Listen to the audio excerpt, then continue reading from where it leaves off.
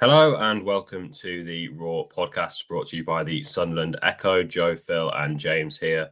Today we're back for our regular Monday podcast to discuss Sunderland's 2-1 defeat against Swansea at the Stadium of Light. And we're also going to answer some of your questions that you sent into us over the weekend.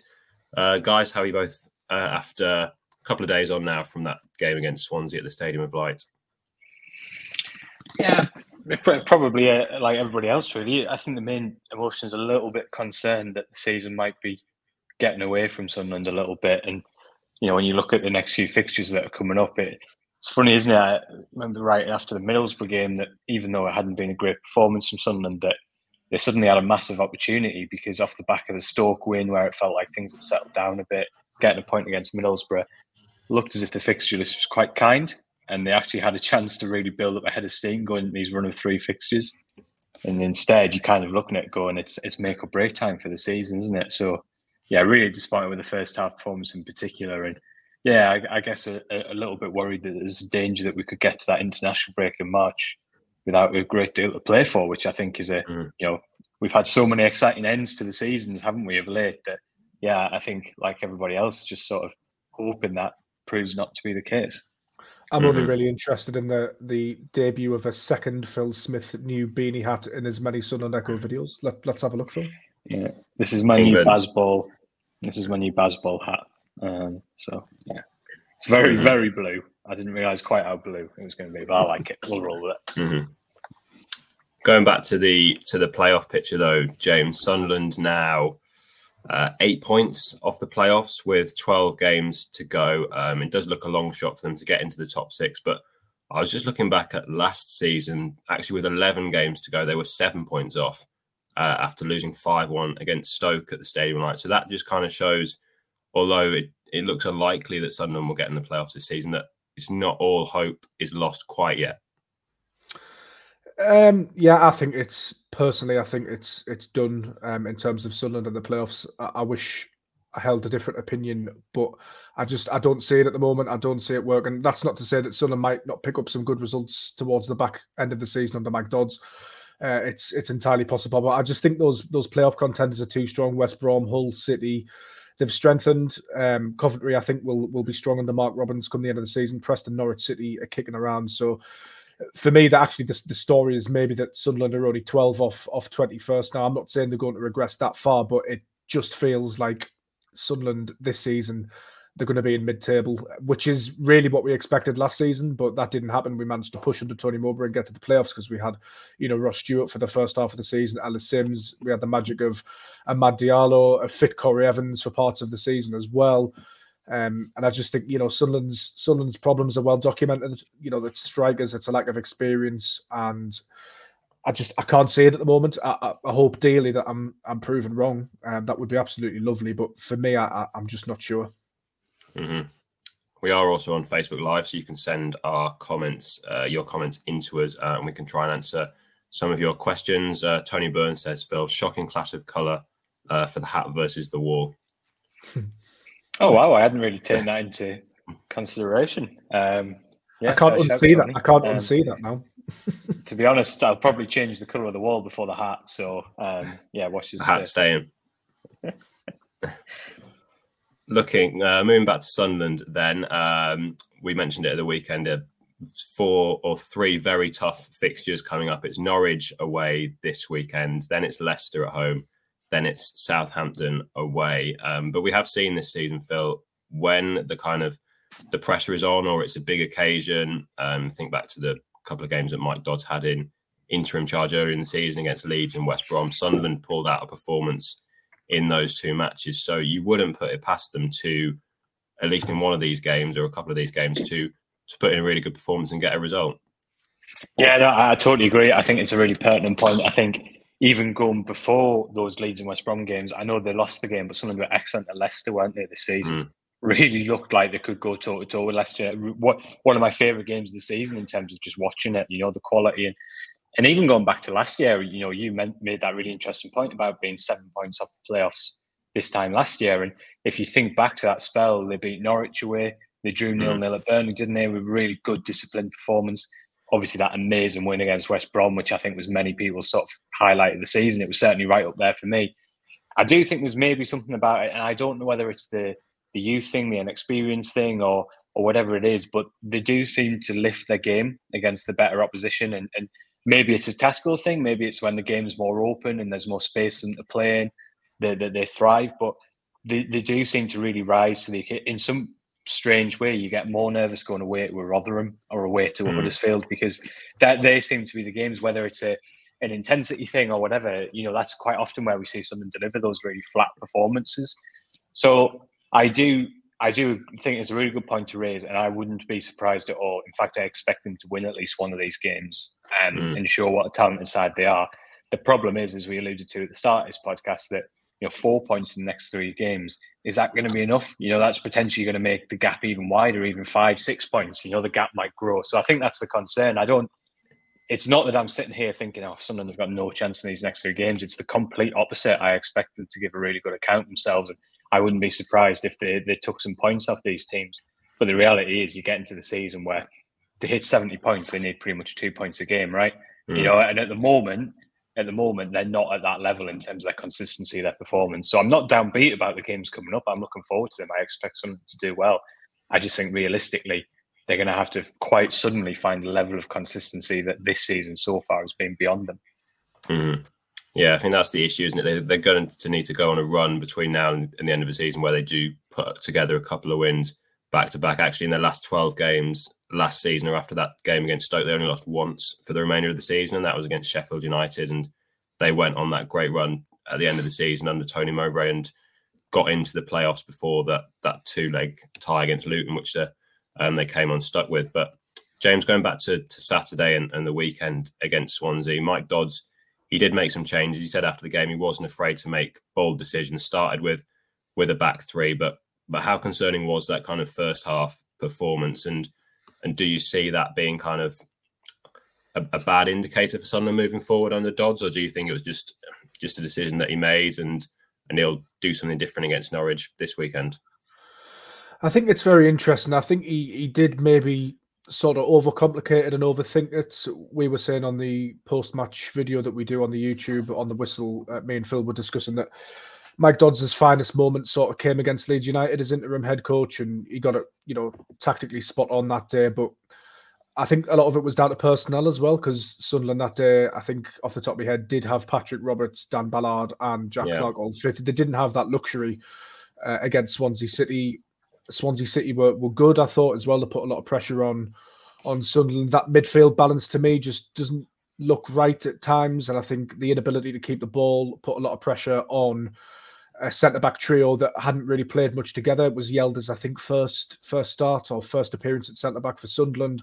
You had, Jensen Seelt, who's been playing predominantly at right-back. So I do feel, having thought about it over the weekend, I thought Mike Dodds had got it wrong, and I stand by that. But I just feel like it may have been a little bit of a perfect storm as well in terms of, players that are unavailable and whatnot. What I did find really interesting, and a couple of stats courtesy of the Twitter account, SAFC Data Analytics, which is run by a lad called Adam, but it was the most XG conceded at home with 11 men. And, the glaring omission of Clarke due to injury as well meant that Sunderland ran the ball into the box only 3 times, which is the lowest at home this season. Forward passing accuracy of 69%, lowest of the season. And they lost the ball 122 times, including 49 times in the middle third, which is the most this season for both stats. So it felt like a really bad day at the office, tactically poor from Dodds, who maybe outthought himself. Although I can absolutely see what he was trying to do. Personnel wasn't there. They're on a bad run, and I just think, maybe one that you chalk down to a myriad of factors. Hopefully they can bounce back. Mm-hmm. Yeah, it wouldn't have been an exaggeration, would it, say it could have been 4-0 quite easily at half time. But Dodds said after he's not afraid to make bold decisions. We saw him do that in the Leeds game, and it paid off, and Sunderland won that game, and it was an excellent performance. But we're going to move on to some of your listener questions that you've sent in to us over the weekend.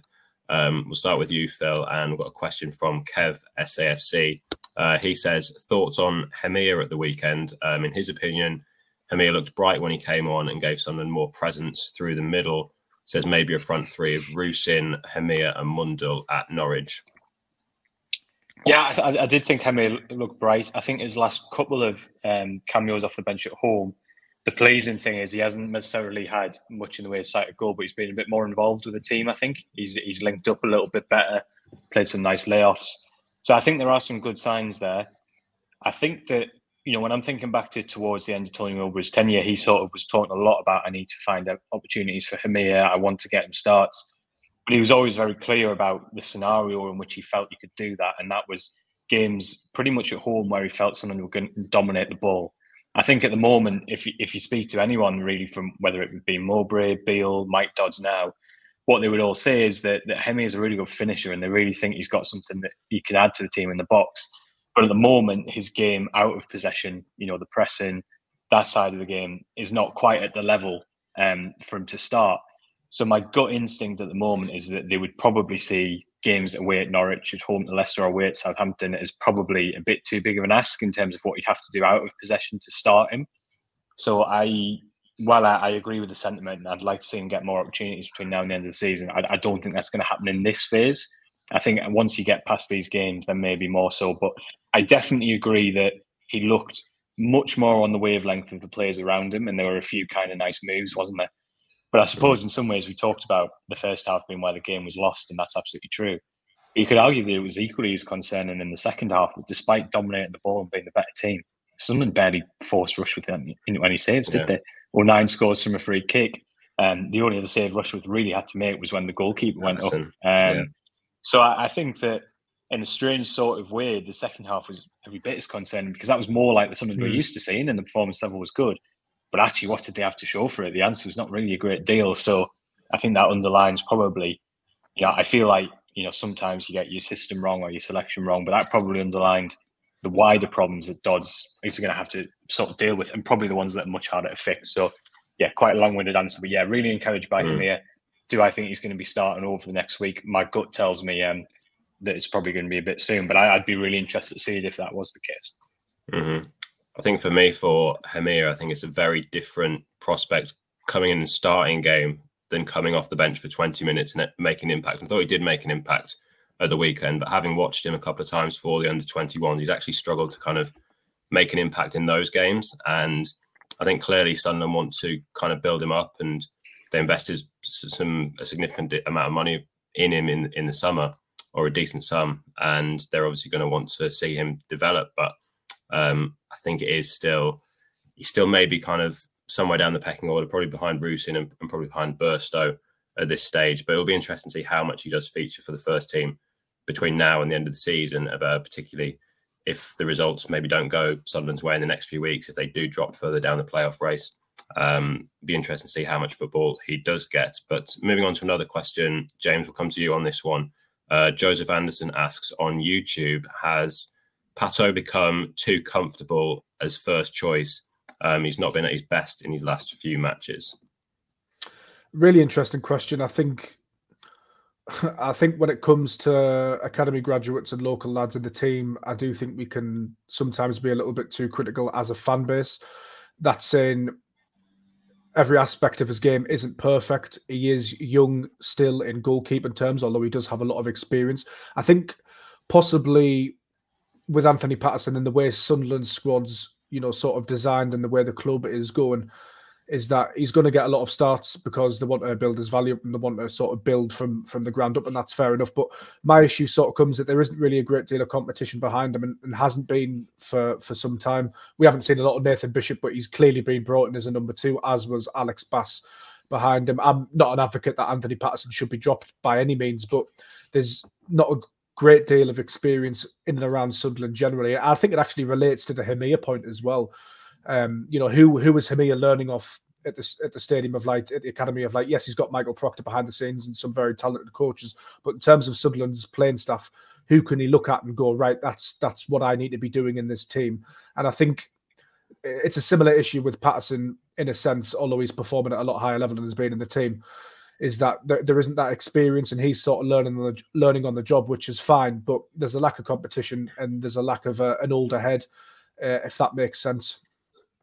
Mm-hmm. Yeah, I think, and speaking to David Priest in the summer about Patterson, Sunderland made it quite clear when they went up from League One that Patterson was going to be their first choice goalkeeper. They made the decision not to bring in a more experienced goalkeeper. Patterson is the number one, and then they've had Alex Bass last season and then Nathan Bishop this season, who we've barely seen feature because Patterson has been number one, and clearly he's very highly rated. There's been interest from Premier League clubs.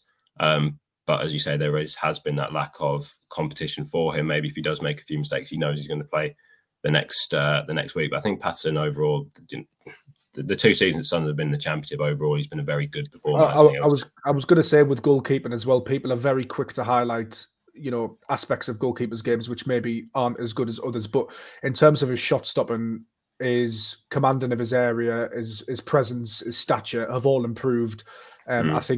I think his distribution can be hit and miss, but I think largely that's improved as well. So I think there are a lot more positives to Anthony Patterson being Sunderland's number one goalkeeper than negatives. But is it human nature, Phil, that sometimes when you don't have that sort of massive competition behind you, that not that he's become complacent, but it just, friction creates a fire in a sense, if you know what I mean.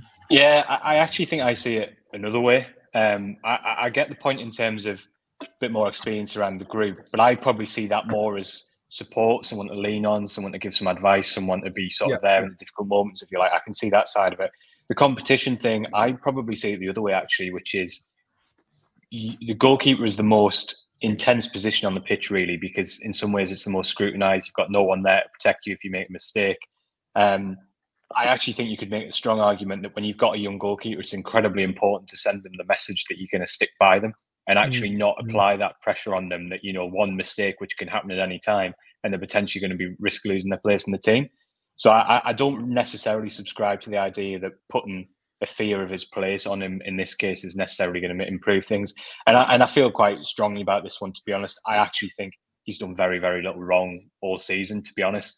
You could argue the only goal I can think of really was maybe the Huddersfield one where he palms it out into a dangerous area. But, was that a huge error? I'm not sure. The one at the weekend, I initially wondered, could he have done a bit better? I watch it back, his reaction time.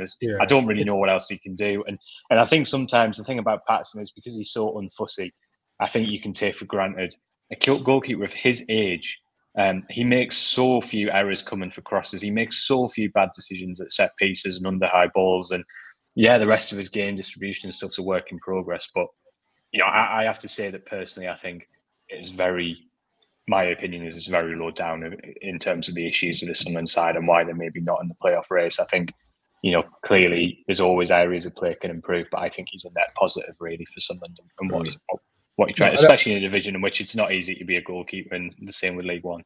No, I would agree with that as well. And as I say, I'm not advocating for Anthony Patterson being dropped, but I just think in terms of, having somebody to lean on, as you say, Phil, like a Steve Harper for Jordan Pickford sort of thing, not to put the fear of God into him to suggest that he's going to be dropped, but just, something there. And I'm sure that comes from Sunderland's coaching staff as well, but I just think sometimes it can help having somebody to look up to. I do take your point, though, that it is good for a young player and a goalkeeper, especially to have that sort of almost guarantee of games where you're not going to be hung out to dry. You look at the Arsenal situation with sort of Aaron Ramsdale and Sanchez and stuff, and it's created a great deal. Always a story, isn't it? When a mistake is one mistake. It's a story, and it's become a bit of a circus, really. Let's face it, hasn't it? Mm-hmm. Yeah, that coming for crosses as well, Phil, that you mentioned there. I think that's an area of his game you've clearly seen improve. I remember one of the first games he came in away at Wickham, and they were bombarding him with crosses after every corner, and he did struggle that day. But since then, I think he's really improved that side of his game. But looking at Oliver Kahn would struggle against Wickham in League One, though. Yeah, every ball was on him from the corners, and it was a tough day to be a goalkeeper. But we'll look at some of your other questions. John Williams says Ballard was a big miss on Saturday.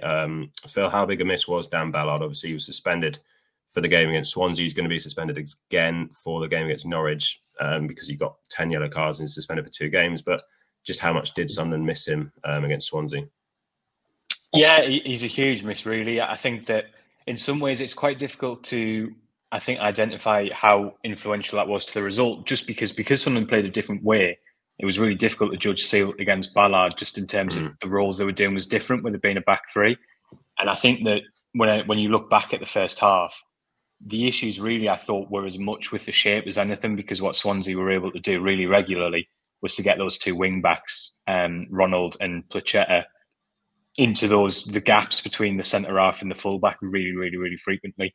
The biggest issue, I think, was probably not on Ballard's side. I think it was potentially on the other flank, where I think Styles and Yelder, I'm not even in any way criticism of them. I just don't think the chemistry was quite there yet, which you wouldn't expect it to. And obviously the fact that Styles has been asked to do a bit of a hybrid role where he sort of drifted in field in possession, because it wasn't working for Sunderland on the ball, I think that left a lot of sort of space for Swansea to attack. So I've got, Ballard's a massive miss because, it's the same with 09 really. Their athleticism allows you to defend really high up the pitch, which adds to your attacking game. And they're also both excellent in 1v1 duels, which means it's very difficult, when you're playing at your best, for the opposition to really have a focal point and sort of stymie what you're doing on the ball. So I thought he was a huge loss, but I think you could make an argument that it wasn't in the first half, at least, where the game was won and lost. And maybe if Sunderland had played the same way, even with Ballard, there would have been some issues there.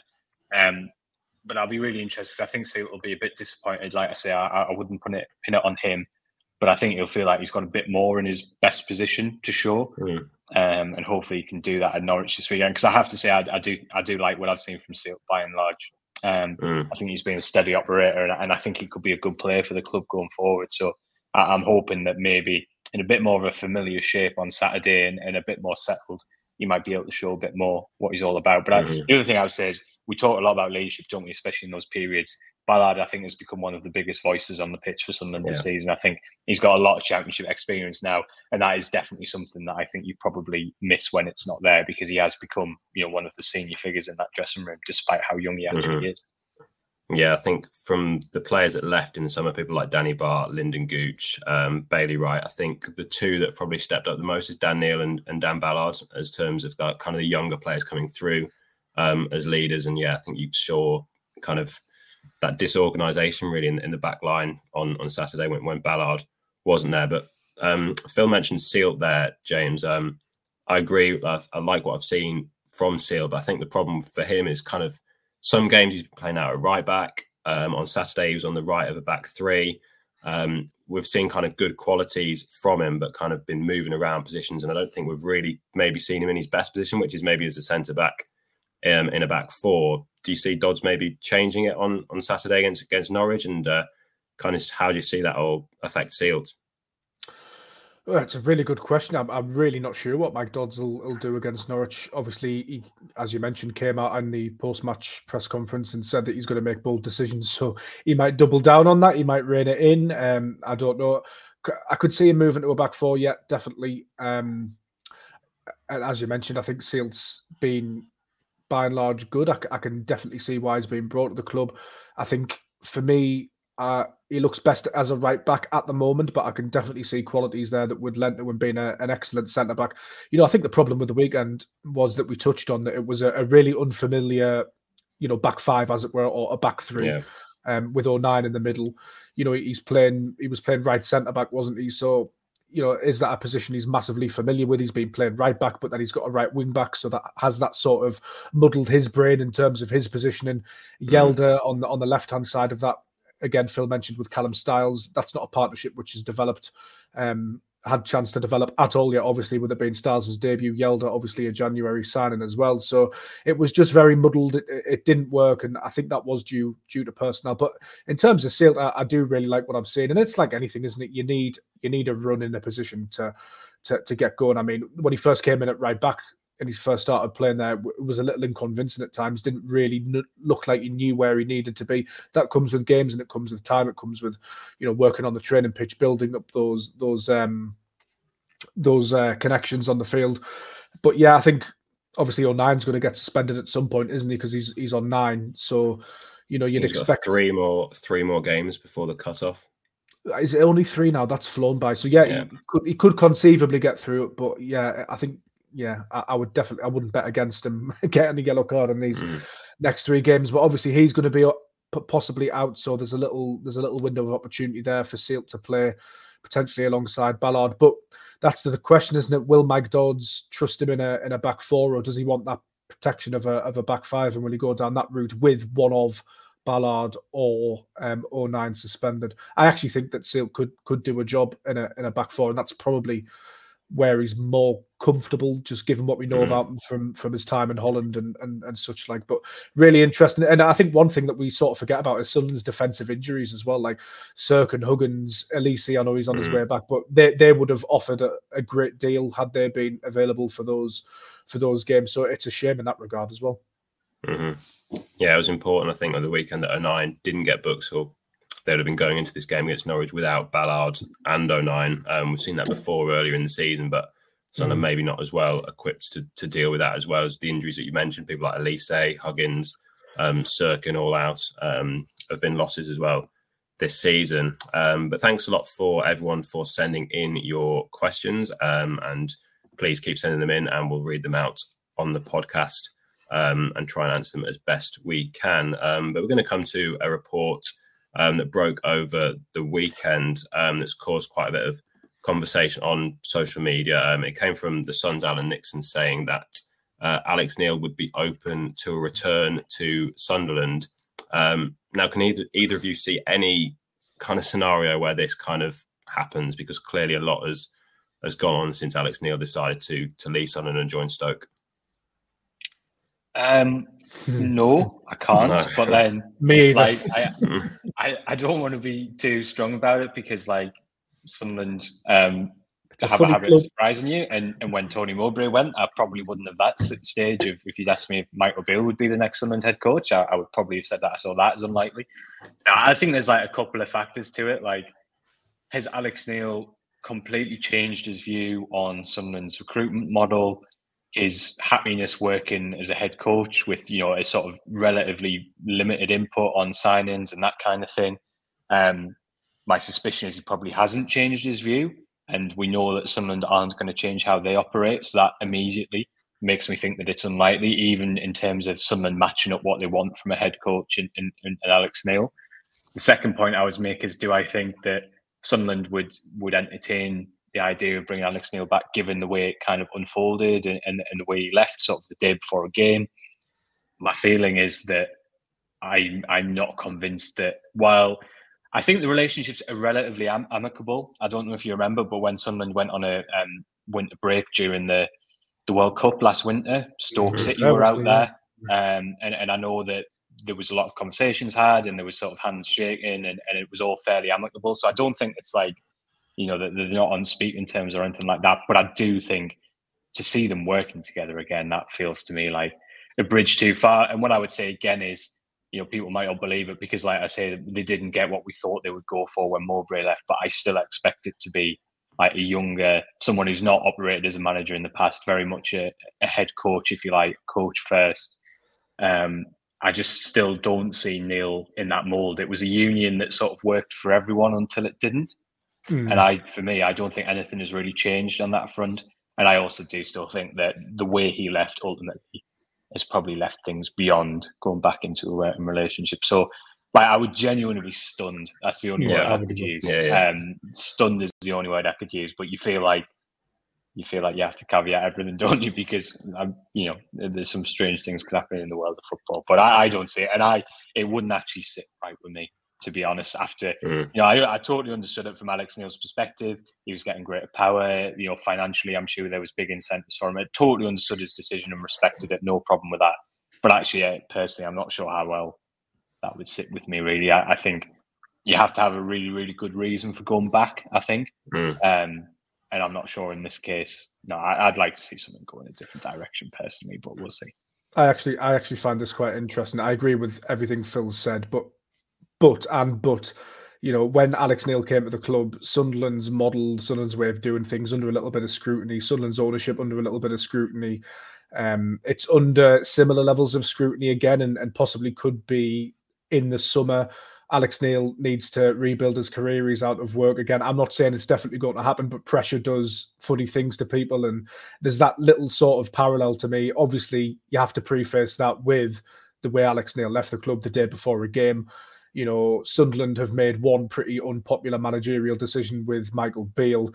This would be equally, if not more, unpopular given the way Alex Neil left the club, which is pretty impressive given the absolutely sterling work he did to get Sunderland out of League One. That moment that he gave us at Sheffield Wednesday, the moment that he gave us at Wembley, in front of fans for the first time since 1973. These are not insignificant things for a club like Sunderland and the fan base, but to have soured that with the way he left the club so significantly, to the point where I've done a little poll on social media about this issue, asking for fans and their views, and it's got 22 hours left to run, but there's already been 1,500 votes, and it's 87% no. Sunderland fans wouldn't be open to Alex Neil's return in the summer. So I think that's pretty telling. But the thing that sticks out in my mind is that actually, Sunderland might need an injection of something at some point, and Alex Neil is a very good coach and he's out of work. Whether that bridge with the fans could be crossed is a different matter. But I just found that little facet interesting. Yeah, it would be a huge shock, wouldn't it? I mean, we've said that before with other things about Sunderland, but it would be a massive shock. And as you mentioned there, the backlash that there was towards Michael Beale, we saw how that ended. You'd expect there to be a similar backlash if Alex Neil they even entertained the idea of bringing him back. So but it did definitely, as you say, James, cause a lot of conversation on social media. But just the last few minutes of the podcast, we'll just look ahead to Sunderland's game this weekend. They're away at Norwich, who are going quite well in the Championship. At the minute, they're up to 7th. They're on a good run. Phil, can you see any changes to the team that Mike Dodds could make? We've got a comment here. With promotion seemingly gone, is it now a chance to try a few fringe players like Chris Rigg, etc.? Are there any changes that you think Dodds might make to the side on Saturday? Yeah, I think there's two facets to it. One in response to that question we just had is I think it's still a little bit early for that in terms of we think it's highly unlikely for someone to get into the playoffs, but I don't think you can operate in that manner just yet. I think you still have to believe you can get in there. You also have to say, if we're talking about these players and giving them an opportunity, is it fair and right to put them in these certain games, or do you have to wait? I mentioned the challenge with Hamir earlier. Is it going to do him good necessarily to play in these games? I think that's a fair question. The other facet as it is, there will be rotation because it's a 3-game week. You play Leicester on Tuesday, and then it's another long trip to Southampton. I don't see Job, for example, playing 390 minutes because I think that's going to be a bridge too far for a few players. So I think there will be changes. I don't envisage sort of wholesale changes. I think the obvious one for me is to bring Mundell in. Let's go back to something a little bit more familiar, if you like. I was really impressed with him in the first half against Birmingham. Obviously, you've got a manager's minute. I thought he did okay the other night. He put one brilliant cross in that just nobody was quite there to meet. So, I think Mundell's the obvious one for me. Let's have another look at him. Let's give him another opportunity. He didn't look phased at Birmingham, so why not give him a go? Beyond that, I have to say at this stage, I don't envisage any major changes other than I think you will have to freshen things up in the midfield over the course of the week. Maybe Aushish is someone who's sort of knocking on the door for another opportunity. Really disappointing the way things went, I think, after the Ipswich game. I don't think it was quite right that, he was sort of almost blamed for the defeat and then just kind of didn't get another opportunity in the games following. If you think back to Mowbray, do you remember when Equa gave that penalty away against Hull? Against Hull. There was a lot of criticism, and he started the next game, didn't he? I thought that was, Mowbray criticised him, but then started him the next game. And anyway, that's a bit of an aside, but you get my point in terms of, I think Aushish deserves another chance. I hoped. So they're the two, I think, that over the course of the week, Aushish and Mundell, I would like to see them start 1, maybe 2 games to have another look at them. Rigg definitely want to see more between now and the end of the season. I think that's really, really important. Whether it will be this Saturday, I suspect not, but I'd like to see him. Yeah, I'd like to see him start 4 or 5 games before the end of the year, definitely. Could you maybe see him bringing Burstow back in for one of those games, Phil, just with it being 3 in a week, as you say? One of the 3, I think Reeson will probably start 2, and I think Burstow will start 1. Yeah, that's definitely how I see it. Although, interestingly, Burstow's not kicked a ball under Mike Dodds yet, so that's 4 games now. Burstow's not made a single appearance from the bench or either. Yeah. So I think that's interesting. It suggests that he sees Reeson or Job as a better option at this time. But yeah, I think because Reeson hasn't played all that much over the course of the season, I just don't see him start 3 games in a week. Could he play Job up front instead and bring Aushish or Rigg in? that's definitely one to watch as well. I think that's, like I say, it'd be interesting to see what happens with Bairstow. I think he'll start again, but it's probably interesting that across 4 games, Dodds is yet to use him. I'll be interested to see how that develops. Pembele as well, Joe. You'd want to get Pembele some minutes at some point, wouldn't you? I think so. Yeah, he looked bright for the under-21s when I saw him come back around December. But yeah, we've only really seen him off the bench, haven't we? I mean, no, Hume's got the shirt. He's the obvious right back. I mean, if Hume had to go to left back, say if Yelder was unavailable, or they wanted to bring Pembele in, that's maybe an option. But you'd want to probably keep Hume. And I think that's the problem that Lyndon Gooch had, didn't he, in the summer, the fact that Hume was going to be first choice. So he had to go and get first team football. But Pembele is another one I'd like to see a bit more of. He looks very athletic, very attacking going forward, and he's obviously been at PSG, so I'd be quite highly rated from coming from there. So I do hope we see him more in the end of the season, but it is hard to kind of fit him in the team when Try Hume's playing so well and wants to play every game. But that kind of brings us to the end of today's Raw podcast. Thanks a lot for everyone that has sent in their questions. And you can send in more ahead of Saturday's game against Norwich, and we'll be back with another podcast next Monday. So once again, thanks a lot for listening to the Raw podcast.